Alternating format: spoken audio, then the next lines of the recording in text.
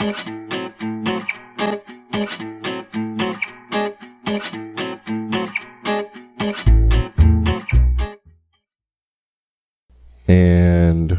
welcome back. Yeah. To the show. Yep. People across the world. This is FIF Podcast. My name is Shake. And I'm Lasagna. And let's do it. All right. So, the final epilogue. The final epilogue. The epilogue to end all... It's finally the epilogue to end all epilogues. Oh, is that what epilogue means? Yeah, it's probably going to be my last show. Yeah. I think it's time to leave the party while I'm still having fun. Maybe we'll come back and do some very special episodes or something, but... Yeah, that, folks, you heard it here first. We're getting divorced. Yeah. Fact is cheaper to keep her. Everyone knows that. Yeah, but, maybe I'll just, maybe this is like a Nicki Minaj type moment for me, and... or a Mike Jordan moment. Retiring. Or Jay-Z moment. Really, anyone who retires. Well, Michael Jordan left and did baseball. And then he came back. Maybe I'll leave the podcast, do gardening, and then be terrible at that. Start a gardening YouTube channel, be terrible, then come back to podcasting. Yeah. And then that'll also be terrible when you come back. You'll have like another co-host that's not as good. But I'll still be Michael Jordan, though. You're still Michael Jordan. You're still Mike. Yeah. You're still number 23. Well, no, he was 40-something on the Wizards. Never mind. I feel like LeBron James is number 23 right now. Yeah. Or he's 32? I don't know, man. Who cares? I don't know. Who cares about basketball? All right, let's get into it. Okay. Really only a couple of topics that I wanted to talk about. And unfortunately, we kind of talked about them like ad nauseum before the show, which is try to keep the topics on the show. But anyway, so The Watchmen premiered this week on HBO. Starring, American treasure Regina King as the protagonist. I think her name is like Black something. It's like... Oh, she's a superhero name? There's some... Because they have... when they went around the room, they're like Panda, Red something. She has a name. Yeah. Let's call her Black Mamba for now. Okay. That's Kobe Bryant, by the way. Mamba. I thought you said Black Mama. Because she does have 2 white children. Or 3 white children. She has more white children than I would have expected her to have. So we'll start with casting for the show. Casting for the first episode gets a 9 out of 10. And really that only one lost point is because... Actually, I don't really know why I'm like deducting a point. Because I was pretty extremely satisfied. There's an actual guy in a panda costume who's the worst or the best, depending on your particular politics. I think Panda's going to play a big role. I hope he does. But Regina King, and Elle's going to have to help me out on the guy's name because his name is strange. Yeah, it's different from the kind of names that you probably know. True, it's not Western. I think it's Yamadine. Yamadine. The second. I know that he's the second. Or is it Mantine? I think it's Mantine is his last name. What's his last name? Mantine is his last name. Okay. Or also known as I fucked a polar bear to try to get over you, is in the movie. And he's great because he's my new favorite black male actor. And so, yeah. And then there's everyone else that's in it for some reason. I don't really care about them. Don Johnson's there. Don Johnson? Yeah, the guy from Miami Vice, the white guy from Miami Vice. He's the sheriff. The police chief? Yeah. Oh, I'm not going to spoil anything, but he's the police chief. Voice of an angel. Cool. And he's in it. And he's there too. So, right from jump, we're starting off with 2 strong black leads, and I was just like, all right, cool. But actually, from the start, it starts off rough. This is going to be a spoiler. This is going to be a spoilery episode because I can't really discuss any of the salient points without spoiling some parts. So, if you haven't watched The Watchmen, watch The Watchmen and then come back and you can listen to our show or not. I don't give a shit. But the show starts off with the bombing of Tulsa, Oklahoma. So if you don't know about the bombing of Tulsa, Oklahoma, definitely pause this shit, Google that shit, and then come back, or don't. I don't give a shit. And wow, talk about being triggered. Like I'm in a space in my life where I'm not really, I don't really, like I didn't watch When They See Us not because, you know, I didn't think that it was an excellent, piece of art, but because I can't watch black suffering in that type of, like, I can't watch that much black suffering. Like, it's got to come sudden and unexpected, and I'm not like going to voluntarily sign up for it because I just can't do it right now in my life. It's not, and you know, some people might be like, oh, you can't like turn your head away and be like, no, I think I've watched a lot of it, and you know, I think I'm good. And, you know, it's also real and on TV like every fucking day. So, you know, the terror is fucking real. So I think I'm good on watching fictionalized versions of it because there's enough real, you know, terrorizing black people that goes on every fucking day. So anyway, that's my little, get off my soapbox. But anyway, starts off with the bombing of Tulsa, Oklahoma. So super triggering.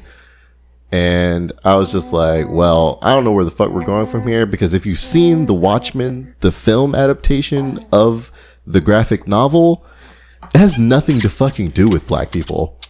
Maybe it has something to do with black people, but from what I remember, it was a bunch of like haughty white superheroes pontificating over the morality of super people in society, like in like a think piece on whether or not the proletariat had blah, blah, blah. It was very cerebral and boring and had nothing to do with black people.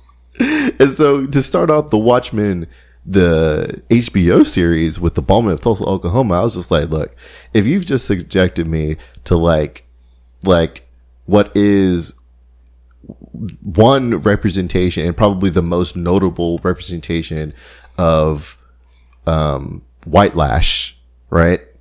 So black people starting their own shit, becoming wildly successful, you know, being kicked out of society and then creating their own society. And then white people are just like, no, we don't want you to have that either. You know, we just want you to stop existing. This show better be the most blackety black show that I've ever blacked in my whole black ass life. Cause if it's anything other than that, I'm going to immediately stop watching, because you can't just start on that note and then pivot into some, you know, Watchmen bullshit. And so, you know, Regina King is like probably in the very next scene. So I was just like, all right, I'm willing to suspend my outrage to watch Regina King emote for a while. And I did. And, I was pretty happy. It's really, really tough to say what this show is about because there's a lot of shit going on. And I suspect we'll start peeling back the onion, but I would say my overall impressions of the first episode was good, was positive. Like, I'm interested to see where they're going to go from here, because they introduce a lot of different really, really bizarre elements, and it'll be good to see where they tie them all together. I'm going to take a break in a little bit of, take a breather and drink a little bit of water. So you want to tell the audience what you thought about the show? Yeah, unfortunately, I did not get the full effect of the opening Tulsa scene because, you know, we got our Monday morning quarterbacks that come right in and tell you everything they like, didn't like, et cetera, et cetera, et cetera. And so I knew that scene was coming in the beginning. And so I don't know how I would have felt, honestly, had I not known it. I would just taken it as I'm seeing it. My mind probably would have been, you know, blown. I probably would have had a visceral response to it. But in the context of knowing that it was coming, it was more like, okay, I know this is coming, but how are they going to tie it to the rest of the story?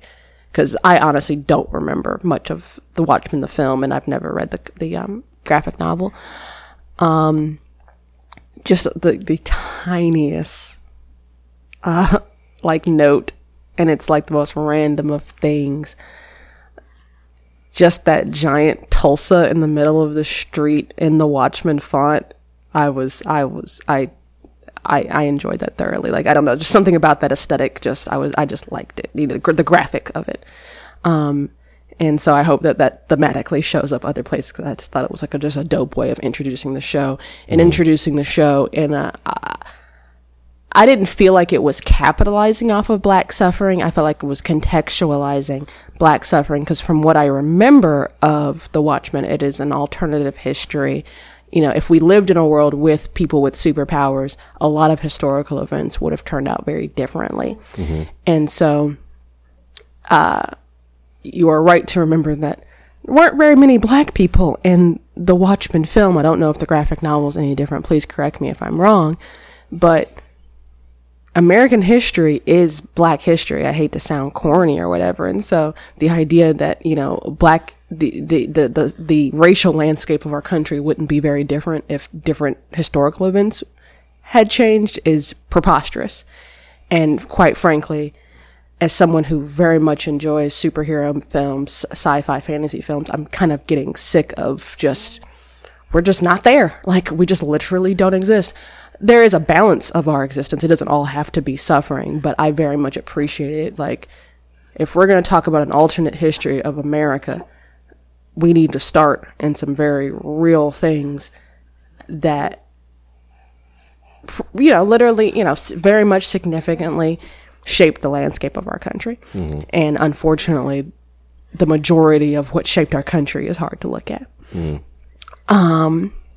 So I was here for it, and I was here for the people who were like, wow, I've never heard of this thing, because I think we've all, like,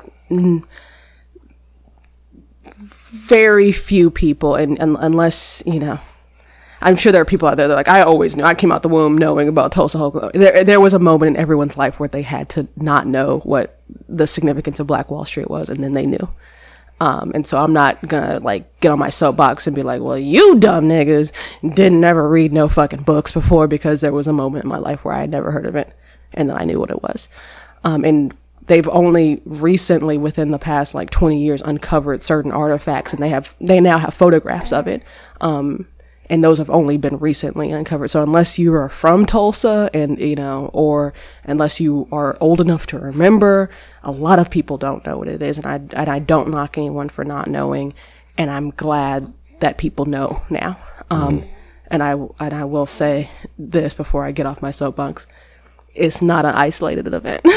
And it as horrific as it was, one of the most significant things I learned when I watched, we're getting there. Don't worry. I'm getting back to it. I watched Four Little Girls, the documentary, Spike Lee did about the bombing of that church in Mississippi. And the church that got bombed, they called that area Dynamite Hill, because the Klan was constantly terrorizing people and blowing up people's homes. And that church, it was not the first time that church had been targeted. So when you hear about these, like, you know, wild events of just terror, you know, these things are not happening in isolation. There's very much a real context to all of this. And so I'm glad we are actually rooted in very real American history, if we're going to go there and try to jump off of that. You can't tell an alternate history unless you're grounded in some kind of actual knowledge of real history. As far as, that's the artsy fartsy side of the show. As far as how it works as like a superhero alternative history, it's, I guess it has some sci-fi elements. It takes place we're in 2019 in the show. And so it's like our world, but a little different, because it has the alternate history piece of it. But also, there's some sort of interdimensional breaches are happening, and just, the cops are cops, but not quite cops. And so there's a lot of very familiar things, but taking things that are familiar and kind of just turning them on their ear a little bit. Which that's my favorite type of sci-fi, because, Black Mirror is one of my favorite shows, where it's like, this is very familiar to me. It's almost nostalgic, but it's also giving me it's telling you like this shit could really happen. Like, this is our very near future if we don't navigate these roads very properly. And so we're living in a world where, due to a certain level of terror that has happened, cops now hide their identities, and you can't tell anyone that you're a cop. And the show, I really kind of want to see how they flesh that out before I make like a solid decision on how I feel about it, because literally I just saw a think piece that was just like, you know, you start with the Tulsa race riots, but then you get, people are kind of scared that it's getting into like propaganda territory, but I'm willing to give it at least a couple of episodes to flesh that idea out, because I am curious. Regina King is a boss. When I first heard Regina King was in the show, I thought, okay, she's playing some sort of familiar character, but, you know, instead it's like a black woman, and, you know, maybe she'll die on the first episode. I don't know, because I have gotten the bait and switch so many times with you know, actors and actresses that I really enjoy and stuff, and, you know, like, oh, they were in it for like 10 minutes or da-da-da. But she seems to be the main character, at least in the first. I don't know if it's one of those shows that's going to switch perspectives. That would be an immediate cancel for me. But a hard nope out of there. I'm assuming if we're starting here that she is the main character. She's got this mysterious past. She's fucking kicking ass. I don't think I've ever seen Regina King in an action role before. But it's the next logical thing to add to her resume, because, you know, she's done Oscar award-winning films. She's done comedy. She's done animation, and so I feel like this is right up her alley. Looks great, sounds great. I'm here for a show where I literally have no idea what direction they're taking. I thoroughly enjoyed the idea that, which, once again, not that familiar with the graphic novel, don't remember the movie very well, but this idea that this, for all intents and purposes, the Klan, they're like the 7th Cavalry or whatever. I think Cavalry has a K according to the captions, but it's the Klan is making a comeback, and they are doing it under the banner of the Rorschach mask, which is an iconic character from The Watchmen. One of the few things I remember from The Watchmen, and I just find that concept to be very interesting, considering, you know, IRL, you have so many people who kind of take to the Punisher, you know, and that has become like just an emblem of a certain type of aggression and a certain type of white male. Yeah. And that's not, they've taken like literally the worst of that character and said that this is great and that's what makes him a hero and I relate to that. And that is very scary. Yeah. And so the people in this show have done something very similar. Obviously, Rorschach is a real person in their world, but they've taken this symbol of this person who is, you know, literally represents, you know, black and white, you know, this unbendable, compass, and he's lawful neutral, I believe is what his thing would be. So like, regardless of whether or not the ethics of it, like, are you in the right, or are you right or are you wrong? Yeah. And so they've taken that and said that taken it to the most perverted end of the spectrum and said this represents us as white supremacists. I am intrigued. Yeah. See, I mean, that was a great point, actually. I didn't even really consider the real world parallels of that. I was more focusing on the fact that, okay, so like, this isn't a weird place, I don't think, but like, you know, I have a general distrust of law enforcement for obvious ass reasons, but I really, really like procedural cop dramas because, I don't know, detectives are interesting. Like, detective work is interesting. That's just interesting. So like, this is like, I'm assuming it's going to be something akin to that, but like, you know, like you said, they're in this alternate reality where the cops wear masks because the cops are so persecuted and people were like, you know, finding out where they lived, and it was very dangerous to be a police officer. And that's the part where I was just like, I don't know how I feel about this. Like, what are we trying to say? But I also trust Regina King. Like, I don't think she would sign up for some bullshit. Like, it seems like, you know, this is the world that they live in, and I don't, as long as the show doesn't, like, as long as that's not like the main focal point of the show, I would even be curious as to the events that led up to this particular, point in time, because I enjoy world building. So I would like to see where we're going, because that seems like, even though the cops wear masks, they also need authorization from some other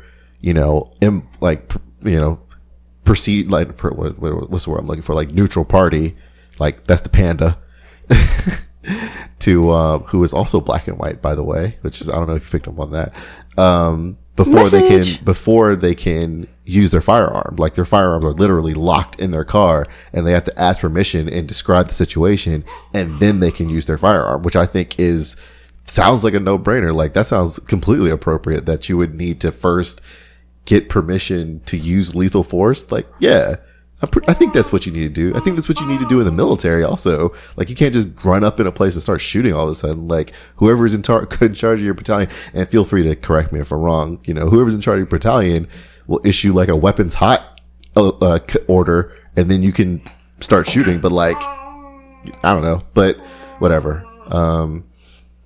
So I'm thinking it'll become, the scale on which things are going on will become much larger, because this is like a show about superheroes. So, and from the previews, there's something greater at stake. But, I'm curious. I'm cautiously curious, but optimistic, because it's got such a strong cast. Like, I'm very confident that the cast can carry, quite a bit of shenanigans on their back before I would tap out. So I'll be tuning into The Watchmen.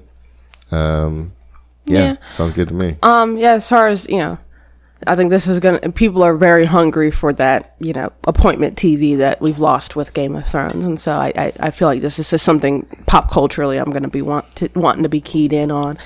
I think it was just, the first episode was just so jarring that probably maybe by the third or fourth episode, I'm going to have a really good idea of whether or not, because it's like, there's a lot of shows, and this is one of my big pet peeves. I'm just like, is this a good show, or is it just really, really violent and gritty, and there's a lot of cursing, and it's on HBO? You know what I mean? And so I feel like by the second or third or fourth episode, I'll be able to have a better idea of that, because it's like, literally, it reminded me very much of that Dear White People episode where everything was reversed. I love that episode. It took me like literally 15 minutes to figure out all the rules and what was, like my brain had to like dial into what was happening, and then I could enjoy the episode. And so I think that's what that first episode was just like, what? Okay. And then this white guy's getting pulled over listening to Future, and then he, spoiler alert, he shoots a black cop, and it was like, okay, I'm gonna have to recalibrate everything that I think I know about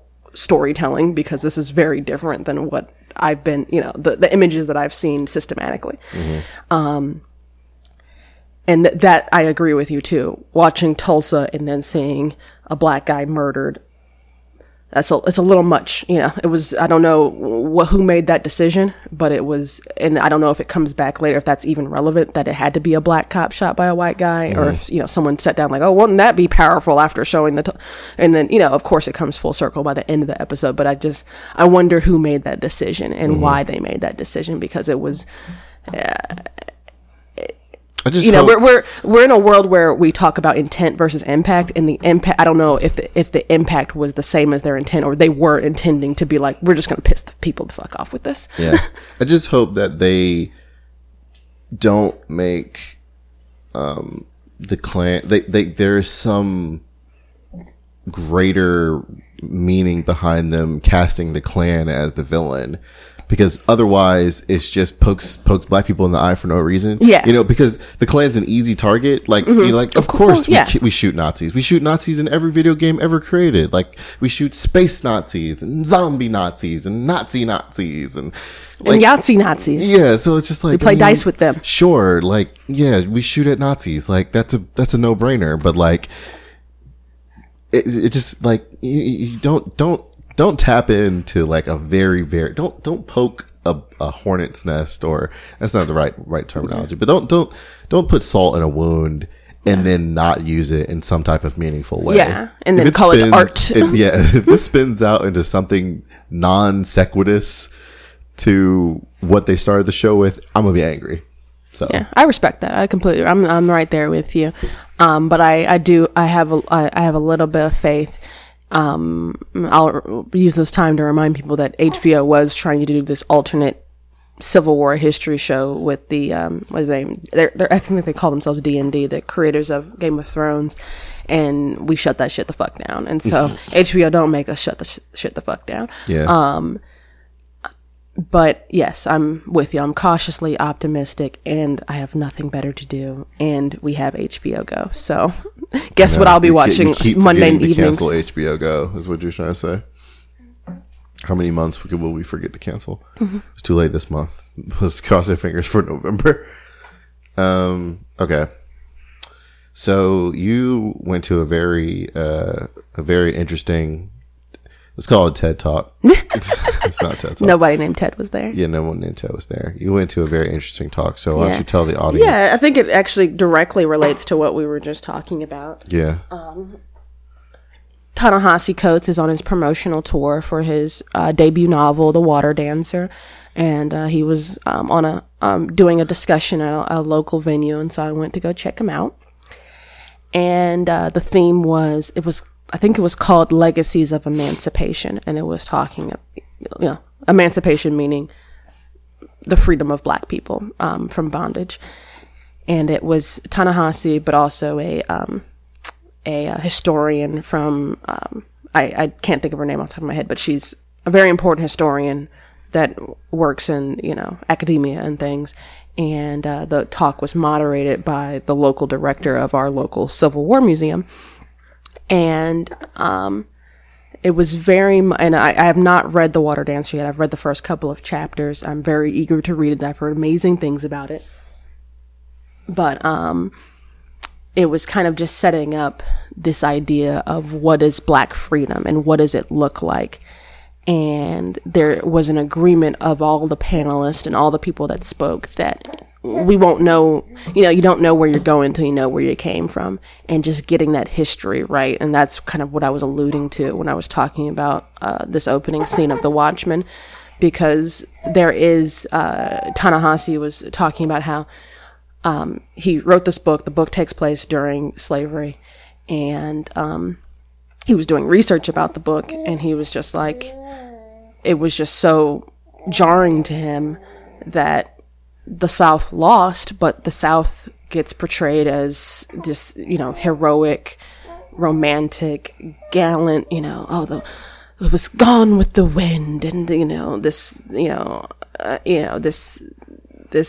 epic tale that gets told, and that seeps into all types of media and really informs our culture as Americans. Not just you go from the South, but then just in general, you have the white savior and all these different tropes that have unfolded in our society.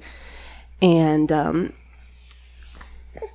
importance of really getting that story right and getting that narration right, even in a world where people feel really bogged down and feel really like, okay, another slave story. Oh my God. Okay. I want to see the Harriet Tubman movie, but I don't really want to see slaves anymore. But I'm just like, how many slave movies have actually gotten it right? One of the best movies of the last 20 years has been 12 Years a Slave. And even that movie, the last 15 minutes, they're like, nope, we got to have Brad Pitt come through and save everybody. You know what I mean? I think Benedict Cumberbatch. He didn't save anybody. Well, still, there were so many good guy, white guy slave owners in that movie. I was like, what? Who are these fucking people? If you think Benedict Cumberbatch is a good guy, come holler at me, because he is. I'm not trying to argue with you. I'm just saying that is white people. Mm-hmm.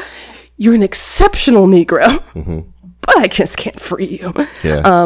And the woman that was on the panel with Ta-Nehisi, she was talking about that centering Black people in their own narratives and not this idea of, a white savior or, the idea that, Black people were freed by the Emancipation Proclamation or Abraham Lincoln, the great emancipator, when, years before the Civil War, Black people were self-actualizing. There were free Black people in the North that owned businesses and were educators and writers. There were free Black people in the South who bought their own freedom, who ran away for freedom, who bought their families' freedom. And we're only just now, within my lifetime, after I've done with public school, are scratching the surface of getting to hear those stories and tell those stories. The idea that, the woman that was the professor that was on the panel, she is an Indian woman from India, immigrated from India. And she, the first thing she said she heard was, you came here and you were a success. I don't know why black people can't do it. We have so many immigrants that come here and, are able to do XYZ thing. And so really just trying to challenge all of those narratives. And really the crux of it all is that at every turn of self-determination, self-actualization, there has been a very insidious, intentional, systematic terrorizing of black people, from the actual terrorism of groups like the Ku Klux Klan to, just the gutting of, certain protections and legal rights. All the way up to the election of Donald J. Trump. We also, we touched on that a little bit, but, this is, this goes way, way back. And if you went way, way, way back, then the existence of DJ, TJ, ratings machine, Trump and stuff would absolutely not shock you at all. You'd be like, but of course they're going to do that. This is the standard reaction. They're also trying to, the director of the Civil War Museum, who's actually a black woman, which is bad on lasagna because that surprised me, was just like, the most important thing we're trying to do right now is get Reconstruction right, because a lot of people, when you're in public school, you learn slavery bad. I think that's something that we can both agree. Like, okay, I was taught that slavery was bad, and people were enslaved. They were brought from Africa. We had a war. Some people might debate what the war was about, but the war was definitely about slavery. Then the slaves were free, and then Martin Luther King showed up, there's this whole period that not a lot of people are aware of, and not that many people are really interested in looking back at and studying, but it's actually a very fascinating part of our history, because for everyone that says, black people don't value education, or we are, ignorant to our past, or we don't do this or we don't do that, blah, blah, blah, blah. There was a period right out, we have the slaves are free, and then all of a sudden they immediately start self-actualizing. They immediately are starting businesses and selling produce and things like that. And they're immediately running for office and actively participating in this democracy and getting elected. That's when you have like this whole rash of, the first black such and such to be elected to such and such to such and such and such and such.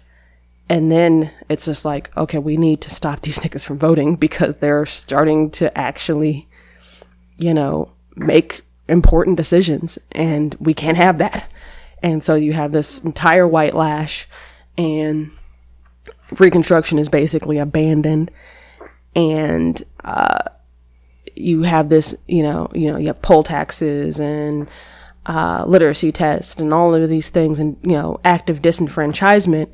And quite frankly, that's why a lot of black people, that legacy, makes black people not want to participate in it, because like when we participate, you guys cheat and lie and steal and actively terrorize people. And you wonder, Bree Newsom says, the tire factory is going to make tires. It's working as intended, and it's very frustrating to talk to people who aren't aware of those things. And so it was quite delightful. There needs to be a word for when you meet someone that you admire and they are everything that you thought they were going to be. There should be a word for when that you meet someone that you admire and they are a complete asshole.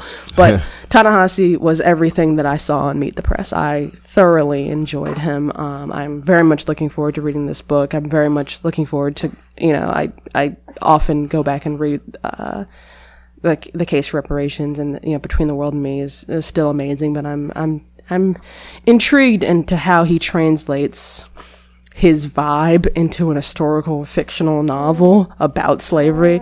I did not get my questions asked. I wanted to ask him about The Watchmen, actually, and we didn't have time for that.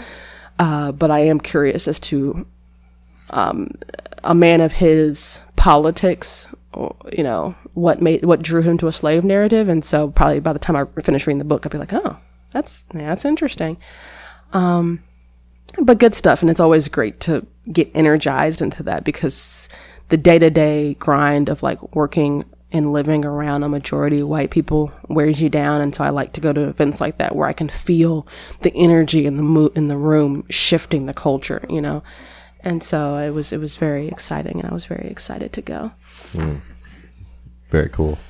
Yeah, that was a really neat experience. I know Ta-Nehisi has been an inspiration to you as a writer and content maker and politician and historian. I wish he was an inspiration. He just makes me want to like ball up all of my writing and throw it in the trash, though. I mean, like, if you didn't have like rivals, like, how would you get stronger? Yeah, true. You know? How would you be better than the day you were yesterday if you weren't the yesterday you? You know what I'm saying? No, I don't. But yeah, cool story, bro. Well, you that's what happens when you're your only rival. Oh, okay. Yeah, so you know, like people like me don't have actual rivals. Yourself. Oh, okay. I forgot that Baby Boo Part 2 is her only rival. She just let everybody know. Wow. Okay, I think we should probably wrap it up then. That sounded juicy. All right. Did you want to do any, like, one last Instagram ask question? We can do one Instagram ask question. I was trying to think. This is the one to end all Instagram questions. Yeah, make it a good one? Okay. I was trying to think of, like, one. Oh, she wasn't done. Really great, like, tidbit. Someone asked about evictions and building generational wealth, and, you know, how Black people have been, you know, barred from housing and things like that. And he just said, we need our reparations. He was like, it needs to be in cash. And, because he said, you know, literally, you know, I love, if you've never read Ta-Nehisi Coates, read The Case for Reparations, because it perfectly encapsulates his writing style. But real quick case for reparations that he brought up, Black people were free after the Civil War, were no longer enslaved after the Civil War, I'll put it that way, and expected to pay taxes. And those taxes were taken, and those resources were dispersed amongst majority white people. To the point where a poor white person is more likely to live amongst rich white people, and a poor Black person is more likely to live around other poor Black people. And so those resources get concentrated into wealthy neighborhoods, and those wealthy neighborhoods stay wealthy. Those poor neighborhoods just get poorer and poorer, and to the point where the net worth between a Black family, white family to a Black family, is 20-1 today. And he was just like, basically, the United States government stole from us. He's like, that's called robbing. When you take someone's tax money and you put it into schools that you're legally not allowed to go to. And that's not okay. That's just stealing. That's just regular old stealing. Yeah. And, they put the Japanese people in like an internment camp. There's not a shot at Japanese people for like a couple weeks. It was not weeks. Okay, let's not even go there. And they got reparations. All right, I'm sorry, Japanese people. It was a longer time than that, but it wasn't 300 something years. Sorry. Well, they did bring up Germany, because the professor that was there was just like, well, Mr. Coates, because he was like, they need to acknowledge what they did wrong, and they need to pay us. Yeah. And the professor that was there was just like, that's the reason that the reparations in Germany after, the Holocaust were so effective, is because Germany actually really went through a lot of effort to acknowledge what they did. And were, it was a very heartfelt apology that the German government gave the Jewish people. We got a half-ass apology like a couple years ago, I think. From the Black president. From the Black president. Why do we have our Black-ass president apologize to Black America for slavery? Like, nigga, you don't have to apologize. You was there. All right. Anyway. If Donald Trump and George Zimmerman were both drowning, who would you save?